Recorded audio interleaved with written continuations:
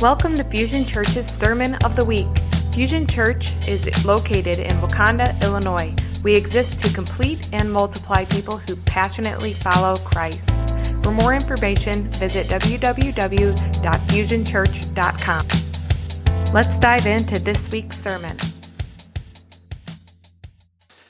We are going to dive into Matthew today in full-on earnest. So we started out the series a couple weeks ago, and we're going to be in this for quite some time, walking through the Gospel of Matthew. We started out kind of like talking about the end of the Gospel of Matthew and the idea of what this whole thing is leading up toward. And so we started out with the end of Gospel of Matthew, kind of with the idea of kind of like revealing what the end of the story is, tells you how to read the story and tells you how to walk through it. So if you missed that, go back and listen to the podcast. Last week, I did a little bit of kind of like an intro to the Gospels. So it felt more like a classroom kind of environment last week. I was doing more of kind of like, here's some background information that might be helpful for you. And it was, I was actually really encouraged by a number of people saying, hey, that was really helpful for me. I didn't know that. And that was, so I'm glad that we did that. And so if you missed that, go back and listen to it. We also gave out some handouts last week on how to read the Gospels and how specifically on the Gospel of Matthew. And so if you missed that, come and see me or see Meg. She's not here tonight, but see Meg, and then she can get you those handouts. We can email them to you so you can have those so you can follow along. So we're just going to pick up right now in the story of Matthew, all right? And here's where we're going to pick up in chapter 2. Now let me lay a little bit of the backstory before we pick up in chapter 2. At this point in the Gospel of Matthew, we've had our traditional Christmas story. The angels have appeared to Joseph and Mary, and she is great with child. She has her baby. We have Emmanuel with us. We have all the fuzzies from all the Christmas, all the cute stuff. And now, then we have the Magi or the wise men who come, and they come and they're trying to find this baby Jesus. And we learn that they have been looking at the stars. So more than likely, they were astrologers, and they were people who knew something about, there was supposed to be a king that was going to be born in the land of Israel, and they were familiar with that whole idea, even if they didn't know all the details. And so something has happened in the heavens and the stars that has drawn them to this place. And so they come into Jerusalem, the capital city of Israel, and they come expecting to find a king there. And what they find instead is another king who is not altogether happy about this announcement of a baby king. And so what happens is Herod kind of like tries to play a trick and says, you guys go and find him. And when you find him, come back and tell me where he is. And so the wise men or the Magi set out. They go and they find Jesus.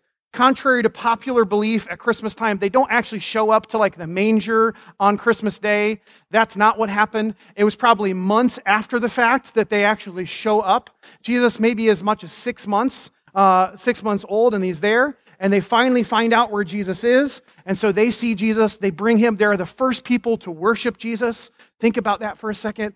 Foreigners, not from the land of Israel, are the first people to come and worship Jesus, and it literally says they worship him, and they presented these gifts to him, and then they learn in a dream that Herod is actually going to try to kill this baby, and so that they should not go back, and so they leave. So that is right where we're going to enter into this story today. Matthew chapter 2 and verse 13. When they had gone, talking about the Magi, an angel of the Lord appeared to Joseph in a dream. Get up, he said, take the child and his mother and escape to Egypt. Stay there until I tell you, for Herod is going to search for the child to kill him. And so he got up and took the child and his mother during the night and left for Egypt, where they stayed until the death of Herod. And so it was fulfilled what the Lord had said through the prophet, out of Egypt I called my son. When Herod realized that he had been outwitted by the Magi, he was furious. And he gave orders to kill all the boys in Bethlehem and its vicinity who were 2 years old and under, in accordance with the time that he had learned from the Magi. Then what was said through the prophet Jeremiah was fulfilled. A voice is heard in Ramah, weeping in great mourning. Rachel is weeping for her children, refusing to be comforted because they are no more. What's happening there, just pause for a second, is Matthew is borrowing from a lament and a song of sorrow in the book of Jeremiah, where there was in ancient times weeping because children had died. He's borrowing from that and saying that applies then and that now applies here. So he borrows this kind of lament. And then verse 19. After Herod died, an angel of the Lord appeared in a dream to Joseph in Egypt. And he said, "Get up and take the child and his mother and go to the land of Israel. For those who were trying to take this child's life are dead." So he got up, he took the child and his mother, and he went to the land of Israel. But when he heard that Archelaus was reigning in Judea in place of his father Herod, he was afraid to go there. Having been warned in a dream, he withdrew to the district of Galilee, and he went and lived in a town called Nazareth. So it was fulfilled what was said through the prophets, that he would be called a Nazarene. Let's pray. Lord, I just pray that in the next few minutes, you would use anything that comes out of my mouth, God, to build your people up and draw them closer to your heart. I pray, God, there won't be anything I would say to draw attention to myself, but only to point to you, Jesus, and to your kingdom. And I pray, God, that as I speak, Lord, that even then, God, you would be piercing hearts and encouraging hearts and reminding us of who you are and what you want to do in us, Lord. I pray all this in your name. Amen. It's crazy to think that in these few verses, there's about 10 verses here, this covers a span of almost 30 years in these verses. Think about the Gospel of Matthew. There's 28 chapters, 28 chapters, right? In the Gospel of Matthew.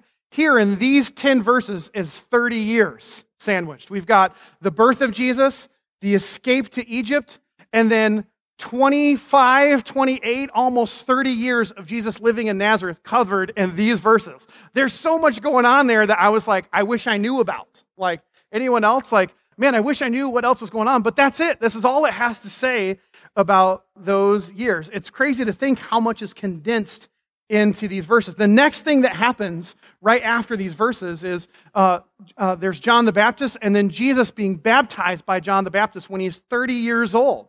So it just skips like all of this time. And it's easy just to think, well, that wasn't important, but sometimes when we read Scripture, it's important for us to look at what's not there as much as what's actually there. So what's not there sometimes will tell us something that we need to pay attention to. So here's one thing I want us to see right here at the beginning.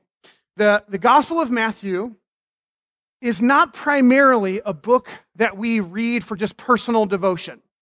Like we get it out and we're looking for a word from God today and we use it for personal devotion. It can be that, and it is that, but what the Gospel of Matthew is, it's a persuasive argument about who Jesus is. So the Gospel of Matthew is trying to convince you that Jesus is the King. And so when you read the Gospel of Matthew, you can get kind of personal devotional things out of it, but you got to understand what Matthew is trying to convince you of. The things that will come out for you and be relevant and personal to you will be tied to that theme, okay, that Jesus is this King. And we've already kind of unpacked some of these themes, but here is a kind of the main idea that Matthew is trying to communicate. And it's really cool, and we're going to see it really clearly in a minute. That Jesus is not just King in general, but that Jesus is the new Moses. That Jesus is the new Moses. He's not just the new Moses, he's like new and better. And here's what we mean by that. He's going to be the leader of a new people, and he's going to be representative of Israel. We're going to see that really clear in just a second. So Matthew is trying really hard to show us that Jesus is the new Moses. And he does this in all kinds of ways throughout the Gospel of Matthew. So for example, there are 5 major sections of teaching in the Gospel of Matthew, and they correspond really nicely to the first 5 books of the Old Testament, Genesis through Numbers, Leviticus, Deuteronomy. You guys got it? See, the first 5 books are what's known as the Torah. So Matthew is really trying to show that Jesus is delivering a new way of living to a new people. And then he goes crazy with this stuff right here at the beginning, showing how Jesus is a new Moses. In this little story that I just read, we have tons of parallels with Moses. So for example, Jesus is born at a time when there is an evil king in charge. Moses go back to the beginning of Exodus, all the way back towards the beginning of your Bible, is born in a time where there is an evil king in charge called Pharaoh. Got it? So this clear kind of parallel. And Pharaoh is enslaving his people. Jesus is going to take his people out of spiritual slavery.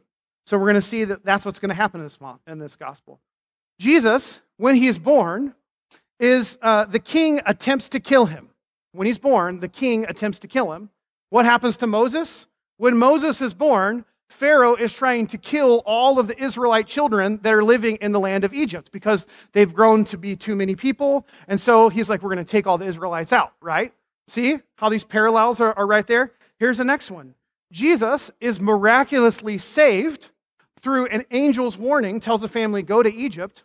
Moses is miraculously saved by being put in a basket in the water and floated down the Nile River, and then miraculously ends up growing up in the household of Pharaoh. You see how this is like, how these parallels are crazy. Okay, here's the next one. Jesus goes into exile in Egypt. Okay, so when this whole thing happens, when Herod's trying to kill him, he goes to exile in Egypt. Moses, once he learns about his identity, decides that he's going to murder one of the Egyptians for beating a fellow countryman. What does Moses do? Moses goes into exile in Egypt. You see? Like, this is like so obvious. Then this is even better, guys. Jesus' family is told to go back, and it says that they were told that the people who were trying to kill him are no longer living, they're dead, so it's safe to go back. Matthew explains that. The same exact thing, using the same exact wording, is told to Moses when it's time for him to go back to Pharaoh to begin to let the people go. Do you see this? So Matthew is like really trying to show you how Jesus is this new Moses. And he's not just Moses, he's more than that. So it says, he quotes from the Old Testament, from the book of Hosea, and it says that Israel, my true son, has been called out of Egypt. And he uses that in reference specifically to Jesus. But the interesting thing is, in the Old Testament, that was a reference to all of the people of Israel. So what's Matthew trying to do? He's trying to say that Jesus represents all of the people of Israel. This is, if you want to get really nerdy about some doctrinal stuff, this is the doctrine of recapitulation. Like, so Jesus does everything where humanity failed, he does it better, and everything that is where Israel failed, he does it better. So he lives his life, and everything through his life was fulfilled that wasn't fulfilled before. You guys good? Are we okay with big words? We can do this. We're going to be okay. All right. So he does everything but write it in the sky in bright letters and say, Jesus is the new Moses. Like, it's the only way. If you were a Jewish person reading this back then, you'd be like, oh my gosh. He's saying Jesus is the new Moses. And he's saying more than that. He's saying he's better than Moses. The thing about Moses is not just that he was an important person, it's what Moses meant to the people. He was the person who led people out of slavery and formed a new people. It's his teaching that teaches the people how to live and how they should live as a kingdom of priests.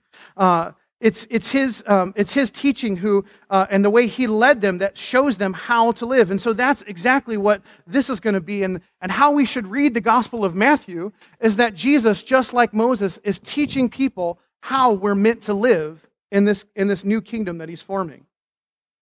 And as we look at the life of Jesus and what happens to Jesus, we should be looking and saying, how does that relate to me? See, oftentimes we read the Gospels and we look at the life of Jesus, and we think of it solely in terms of what he did for me 2,000 years ago. But the reality is, that is true. Jesus did things for you 2,000 years ago, but he also lived a life in a way that demonstrates to you how we are meant to live. And there are lessons that we can learn if we lean in and look at how he lived his life that will help us understand how we live our lives. So, while Matthew's main point is to show who Jesus is, he wants us to learn from his life and about how the kingdom of God actually works. And he wants us to learn from that and lean in a little bit. So that's what we're going to do for the next couple minutes. That was a long introduction, but I don't have a lot on the back end of this. So here are the things I think we're supposed to lean into here and actually learn. And here's the first one. That the kingdom of God comes with opposition. That the kingdom of God comes with opposition. Jesus comes into the world, and his coming into the world is supposed to be a sign that the peace, the shalom of God has come on earth. That God, just like he reigns in heaven, is now about to reign on earth. He comes, and it's supposed to be a trigger for us of the healing and hope that the earth has been longing for. It's the hopes fulfilled of people longing forever, longing since the beginning of time for salvation. And when that actually happens, when Jesus comes on the scene, it is immediately met with evil opposition. It's like right here at the beginning of this story, we have a clash of kingdoms. We have the kingdom of God coming in the form of a baby, and we have the kingdom of evil personified in an evil king. And right here at the beginning of the story in the Gospel of Matthew, we're going to see these two kingdoms clash with one another. As a matter of fact, the rest of the Gospel of Matthew, we're going to see these kingdoms clash, the kingdom, God's kingdom and the kingdom of evil. And that oftentimes comes in kind of more overt spiritual things like demons and sickness, but a lot of times it comes through people doing bad things. And that is exactly what happens in this story. It couldn't be more clear. I mean, if like the picture here that we see, could it be more clear? An innocent child called to come and bring peace on earth and goodwill to men. And a king with all of the power using violence to maintain his throne. Do you see this really stark contrast? It's black and white. It's dark and light. It's like these forces are coming together here. See, Herod, a little bit of backstory here, was a ruthless king. Outside of the Gospels, there's all kinds of information about the kind of king that Herod was. He killed all of his enemies. Anyone who he thought was standing up to him that was against his power, he killed, including one of his wives, who supposedly was his favorite wife, all of his in-laws, and two of his sons, just so that he could keep his power. That's crazy to think about. This is the kind of man this person was. So here's the reality. This is a sad, sad reality. The fact that he would kill some children down in Bethlehem wouldn't have made the front page news for Herod. This was just what he did everywhere. It was what he did. It was just the kind of person he was. So the record of this being in the Bible mentions it because it's significant that it's tied to this specific event. And actually, just so you know, if you want to get a scale of what happened here, most scholars believe that Bethlehem at the time of Jesus, there was probably about 1,000 people. That's kind of the high end of the population. And if you kind of do the statistical analysis and some stuff like that, it's probably about 20 male boys that are killed in Bethlehem around this time, which is just terrible, like when you think about it. I mean, just awful. It is humanity at its absolute worst, right?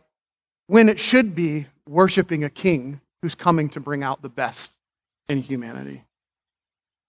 And so here, God's intervention in history, him coming to save, is met. And here's the interesting thing, guys. This is what I love about the Bible. It doesn't tie a neat and tidy bow on things and tell us, here's how it all works. When this bad thing happens, this good thing happens, and it all just equals out. It just kind of says, look, Jesus was saved and these people were not. And it gives us the reality that evil forces are at play at all times, opposing God's good in the world.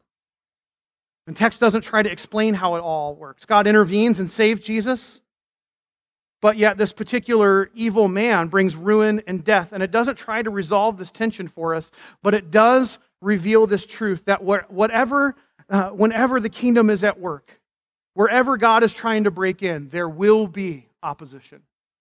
Wherever God is trying to break in, wherever God is doing a new work, there will be opposition. Guys, sometimes we forget, because we live in a world where we see evil all the time, that the way that the Bible talks about the world that we live in is that there's a spirit of the power of the air that is influencing things that are going on here on earth. And that evil, the evil that we see with our eyes is not just the product of the evil humanity, it's the evil that does not want God to succeed on this earth. And I don't have all of the answers for why God doesn't just snap his fingers and say to be done with it all. I really don't know. But what I know is, what is really clear in this story is that the evil that exists is not God bringing. God's trying to save the world from the evil. But humanity is resisting it. And God he trusts us in such incredible ways that he's even willing to let us make these kinds of terrible mistakes. And I've seen this over and over again, that where the kingdom of God is trying to break in, it's so often met with incredible opposition. Just recently, a friend came and shared some things with me, and he gave me permission to share this, but I don't want to give away too much information here. That they were struggling with an incredible amount of anxiety and frustration about a particular issue. And that anxiety and that frustration and fear was causing them to really hide in shame. And that there was just so much shame around the issue that it was causing them to want to withdraw from community and not be around church, not be around people. And so they took this monumental, this huge step in coming and talking to me and said, you know what, I have this issue, I have this fear and this anxiety around this thing, and it's just affecting me so much, it's causing me to want to withdraw. And I said, you know what, it's so great that you shared that with me, like just even confessing that and saying it out loud is so helpful, like because now we get to call it out and see it in the light, and we can deal with it as it actually really is. And so it was just such an incredible thing. The person texted me the next day, oh my gosh, I feel so much better. Just the fact that someone else knows about this, it's not all on my own. And I was like, that's great. This like healing work of God went on for 2 weeks, and then all of a sudden something really terrible happened. This fear that they thought that had never happened in years actually happened all of a sudden out of nowhere, right? Out of nowhere. I'm using major air quotes here. All of a sudden, this thing that this person was afraid of, which had not happened in a long time, all of a sudden, out of nowhere, actually happens. And all of a sudden, it sends this person into a tailspin of fear because they see, oh my gosh, my fears were founded. All the things I was afraid of are actually true. Now, I have the perspective of being on the outside of that, of saying, do you see how the enemy is trying to steal the good work that God was doing in you? Like you just stepped out and trying to overcome this fear and this thing that you had. And like as soon as you stepped out, you started feeling good. That's the kingdom of God trying to break in and bring healing. And the moment that you did that, something came along and tried to steal that right off the bat. My guess is that you all have experienced that in some time in your life. There's been something that you know God did, that God was asking you to step into a new territory, to lay aside some kind of addiction, to maybe like step out in giving or something like that. And the moment that you stepped out, you experienced this, oh my gosh, this is so good. And then just so quickly after, we're immediately met with opposition. Anyone else have experienced that? I mean, even guys, just last week, I mean, Jen shared it a little bit, but I don't think that you guys realize every single time, Jen and I have ever tried to get away from this like Wakanda area for a break, it has been met with incredible opposition. A sick kid, something breaking down. And the few times where there hasn't been that hasn't happened, we've come back to mass chaos. It's like every time we try to go after and rest and experience God's goodness, the enemy goes, no, you won't. And then we feel like we're coming back and we feel refreshed and we're good, we come back. The enemy's like, no, you didn't. We're going right back to where we were. I mean, I've seen this cycle play out over and over again. But here's the thing. If we know that when the kingdom of God breaks in, that we will experience opposition, it actually steals the power from the enemy to do what he wants to do in our lives. Like if I begin to say, well, I know he's going to try and steal this from me, so I'm going to go on the offensive rather than wait for something bad to happen, it changes the atmosphere. So here's the thing I'm learning. I'm starting to go, where am I getting opposition in my life? I bet that's a place that God's getting ready to break through. Where is this thing happening? I bet that's a place where God... So when this person comes and says, now I had these fears, and I had these doubts, and I had all these things, and now I feel like it's being attacked, I go, guess what? It's because you're about to experience a new level of freedom of intimacy with God that you didn't know was about to happen. It's about to happen. I can see it because it's being fought against right now. Isn't that great, guys? Like, man, the enemy just can't win. unless we give him the territory. Like, we just know if you say, I'm going to fight against my porn addiction, he is going to come against you, and he's going to somehow come against that weakness and try to bring pornography into your life. It's going to happen. So here's what you do. You say, I will not stand for this in my life. I'm going to get one person who's going to hold me accountable every single day, and we're going to pray together. We're going to overcome this thing together. You steal the power of the enemy when we recognize how he's working. We don't focus on what he does, but we shouldn't be ignorant of how he works. And this little thing right here, this little story here shows us how he tries to come against areas of breakthrough. So here's what I'd say. Look for places of opposition in your life and say, thank you so much, Satan. I appreciate what you're trying to do here, but it shows me exactly what God's going to try to do, and he's bigger than you, so see ya.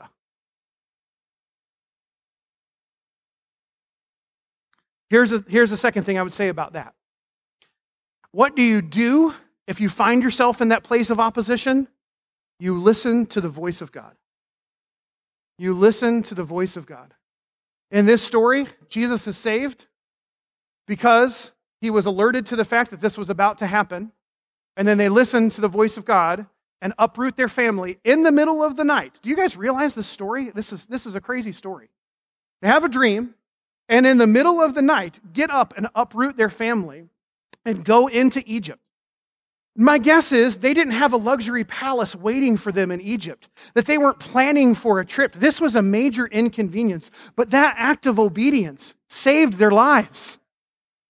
So if you find yourself in a position where you're experiencing opposition from the kingdom of darkness, whatever it might be, look for what is God saying. And it could be something that God said to you from his word that you go back and say, I know God said this to me. I know here is his promise here. I know is what he said. Or it could just be a prophetic word or a word that, a promise or something that you know is true. You go back to that. A lot of times when I find myself going, God, I don't know what you're doing right now. Help me understand this. I go back to, what is the last thing that God said? What's the last thing that God said to me? What's the last kind of kairos moment I had from Scripture? What's the last word that I heard? And I anchor myself there and say, God, are you done with that yet? And if he's not, then I just go back there. We too quickly want to move on to the next thing. God's not in a hurry. I might preach. Be careful. I just spent 5 days with a couple days with an awesome church. I'm fired up. All right, here's the second thing.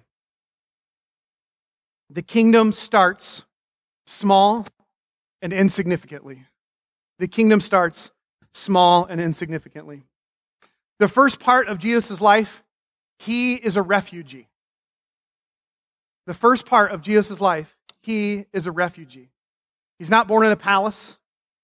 He's a child that's fleeing for his life, not able to have his home in his homeland. He's rejected by his own people, yet worshipped by foreign kings. He's accepted in a foreign land, but rejected in his homeland. The definition of a refugee is someone who's fleeing political or religious oppression. That Jesus is fleeing religious and political oppression. There is a king who's trying to kill him because he's afraid that he will be the king. And not just any king, the king of God's kingdom. And so he goes and to a place that's not his home. He begins his life in exile with no place to call his home. He is a king of a world and of a people who are rejecting him. Guys, do you realize how crazy this is? Like people don't dream this stuff up. This would not be the way I would be like, let's write a story about how God comes in and saves the whole planet Earth. How about let's start it with a king who's rejected by his own people and has to live in obscurity for 30 years. That sounds like a really good and interesting story. Guys, this is just crazy stuff. And it's going to be an important theme for the community that Jesus is building.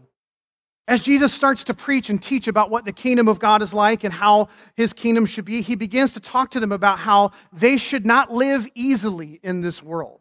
That his kingdom is going to have values that are different than the kingdom of the world. That there will be citizens or sojourners or exiles. It goes on later on in the Bible to talk about how we're citizens of heaven. We're citizens of a foreign country. Jesus is teaching his whole life. he's kind of like basing what he's talking about out of personal experience of being a person who's misplaced from his homeland. Like, this isn't just metaphorical for Jesus, this was a reality for Jesus. That he is this person that starts with a place that's not his home. He starts in this obscure place. And when Jesus does return home, he can't go back to the place that he was born in Bethlehem. He has to go and find a new home. So Matthew says this, that he withdrew to the district of Galilee, and he went and lived in a town called Nazareth. So was fulfilled what was said through the prophets, that he would be called a Nazarene.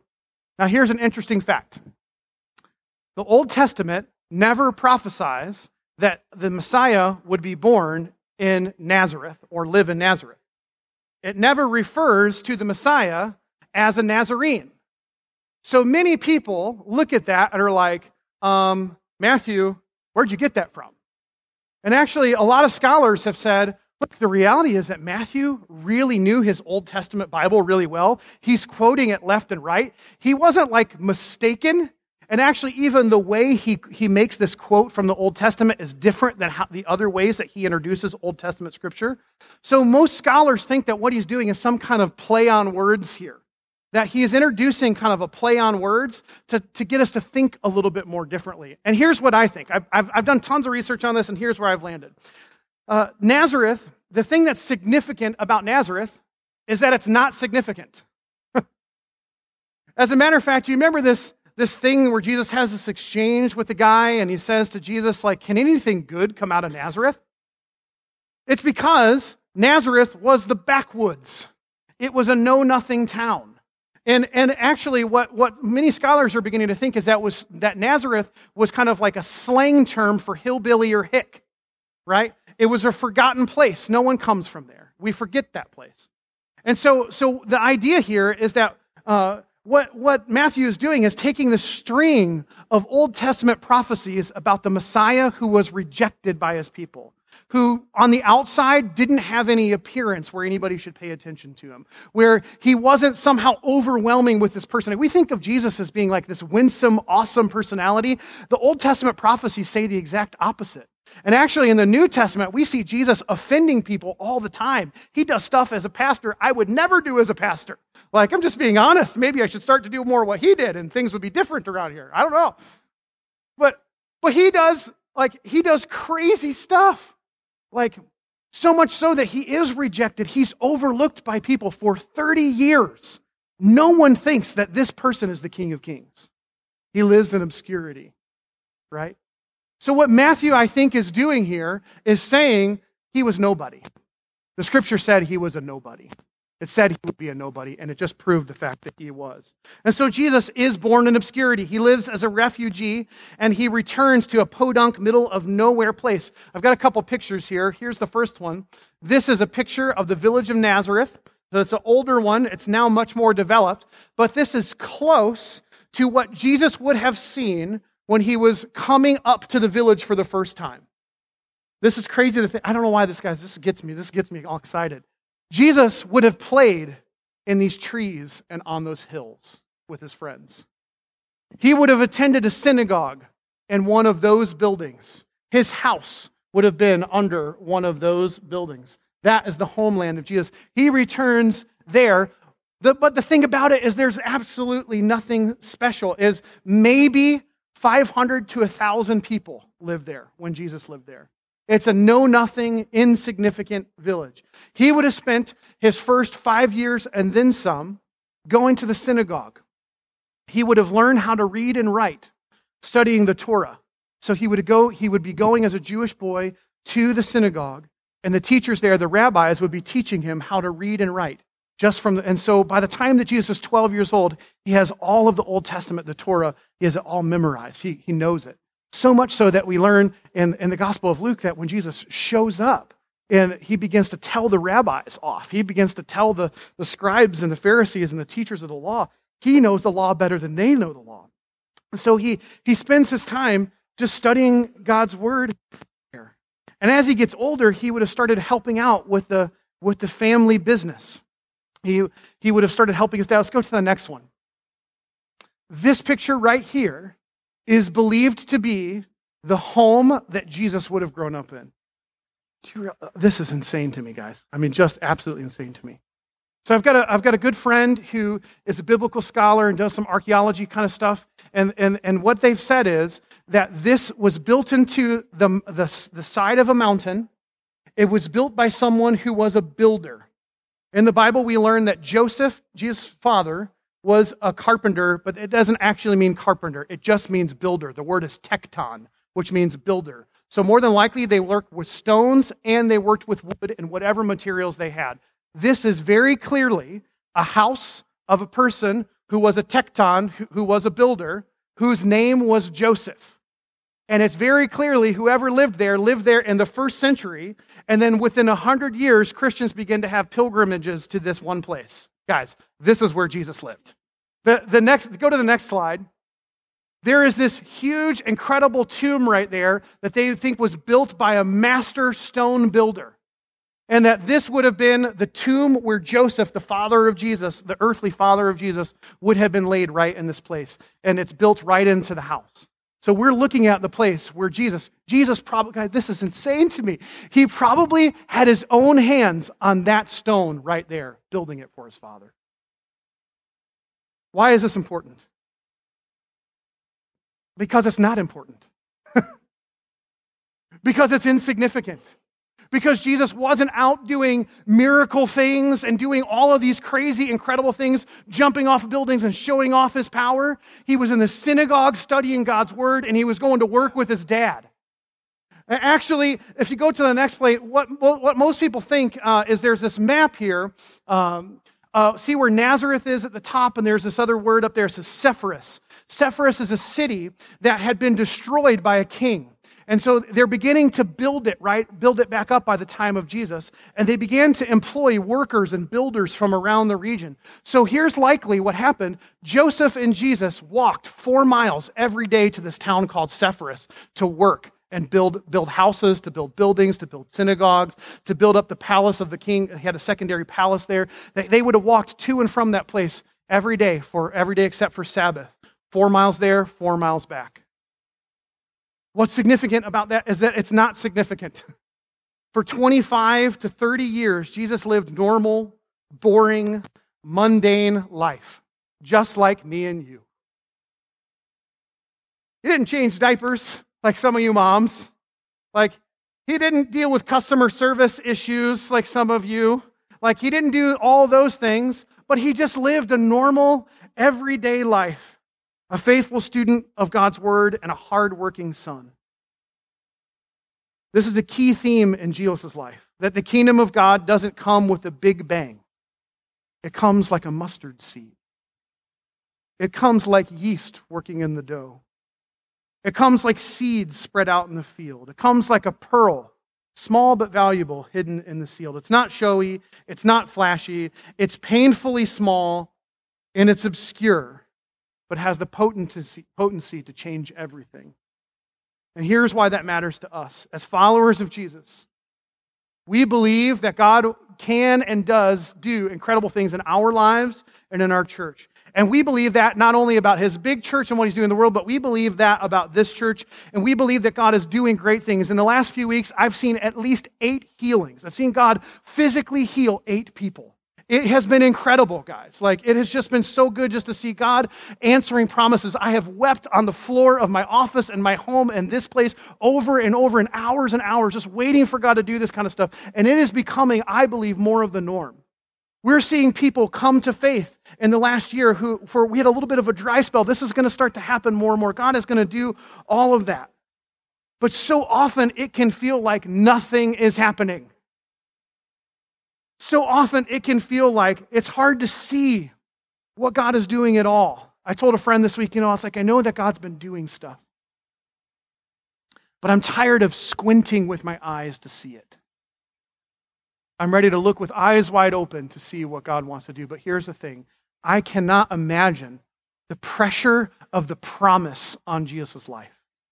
You have this person who carries the weight literally of the world on his, well, I guess no, it's figuratively, but he is carrying the weight of the world on his shoulders. Like, this is the salvation of all of the universe. He's got it all. And it doesn't appear that he couldn't do miracles early and then one day he can. We don't have a theology around that, so we shouldn't speculate. All we know is that he doesn't do it for 30 years. For 30 years, he's a faithful student of God's word and a faithful son in his family's household. There's nothing impressing. He's not doing any big things. And the deal is that God is not impressed with that stuff. He's not impressed with big things. He's not impressed with big beginnings. If anything, he says, watch out for that. And this reminder of Jesus should be so encouraging that when it feels like nothing is happening, actually God is preparing us for something. He's cultivating something in our hearts. When it feels like our prayers are not being answered, God is not silent. He is not deaf to your prayers. He is somehow working in a way that you cannot see. And I am so thankful for the things that I've learned in my life when the times God hasn't answered my prayers, but I'm also so thankful for the times He has. And we have a thing here where God He's not our genie in a bottle where we rub it and we get whatever we want. It doesn't work that way. God is making all things new, and He knows better than us how it works. So when it feels like nothing is happening, it's our job to trust Him and to just be faithful in whatever our hands have to be put to. The reality is some of us will never see the promises that we hope for. Worship team, you guys can come on up. Some of us will never see the promises fulfilled in our lifetime that we hope for. Hebrews chapter 11, there's a long cast of characters in Hebrews chapter 11, goes right into chapter 12, of people who hoped for a day when they would see the things that they longed for come true and didn't see it in their lifetime. But the thing that sustained them, there was something beyond what they would see in this lifetime that helped them to get through the day. But here's what I think we fear, is that most of us will just settle to say, well, I guess I'll just never see it in my lifetime. And so then what happens is we give up being faithful in our lifetime. That cannot be. That cannot be. We can't give up our faithfulness because of the delay that we discern. If that was the case, what if Jesus had said, you know what? When are you going to release me to do this, Father? When are you finally going to let me go and do the miracles and the things I want to do? I've had this dream in my heart. I see these gifts that the wise men brought me. I know who I am. I know who I'm supposed to be. My mom has told me about how the shepherds came and worshiped. She told me about this. When does it get to be my day? What if Jesus, I know this might seem blasphemous to think, but He was a human and always tempted just like you and I, right? That's what the Bible says about Jesus. So that means at some point in time, I'm going to guess that Jesus questioned, is this really the plan? Father, is this really what we're doing? We're going to take this long to do this thing, and I'm going to live here? Anyone else ever have those kinds of questions? God, when will the breakthrough come for my finances or for my marriage or for my health or whatever it is? God, when will it finally happen? The only thing we have control over in any of it is our faithfulness in the waiting.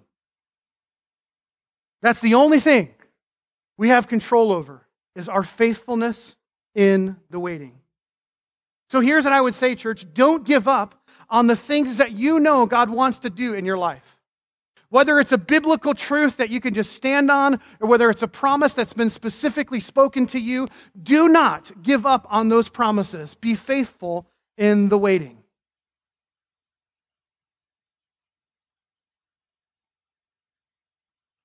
Here's what I want to leave you thinking about. First thing is this: where is there opposition in your life? What feels like you're just hitting a brick wall? I'm trying, and I feel like no matter what I do, it just feels hard. Where is there a brick wall? You feel like you're trying to press in. You feel like, I know this is something that God wants for me, but I feel it so strongly, but I just feel like I'm just hitting a brick wall. Where is there opposition in your life? My guess is that many of you know right away. This is the area. This is the area of opposition. This is the thing I feel like the enemy is trying to take this thing that I know God wants to do. For some of you, maybe you don't necessarily feel that opposition. but you feel like the thing that God is doing in your life is so small and insignificant, it's taking so long to materialize that you've just begun to wonder, is God even there at all? Does he even care about any of this? So where is God asking you to wait on him and be faithful? Where is he asking you to wait on him and just be faithful?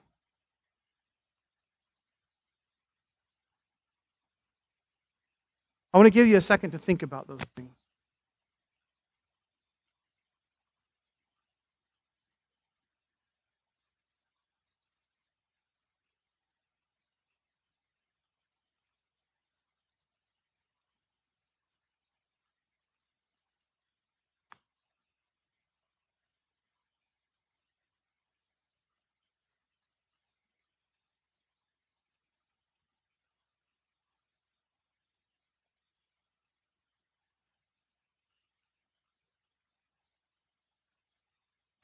Here's what I want to do. I want to give you an opportunity. These guys are just going to play and sing just a minute. For you to talk to God about what this is that's going on in your heart. What is the thing that's getting your attention from what I've been talking about? Where are experiencing opposition and you need to just stand firm? Where are you experiencing an area where you just need to be faithful while it feels like you're just in kind of this obscure nothing stage where things feel like they're in infancy? Just give you an opportunity to talk to the Lord about that while we're singing and praying. Why don't you stand with me? Lord, I just pray that while we sing in just the next minute, God, that you'd begin to move hearts and move minds to get on board with your kingdom come. Lord, I have no doubt that your kingdom desires to break through into our lives. And you desire to bring goodness. You desire to bring freedom. You desire to bring healing. It's just who you are. I have no doubt about it. There's no question that that's what you desire to do. So I pray, Lord, you just draw our attention to that in the next minute or so. We hope that you were encouraged by this week's sermon. For more information, visit us at our website, www.fusionchurch.com, or you could find us on Facebook and Instagram. Have a great week.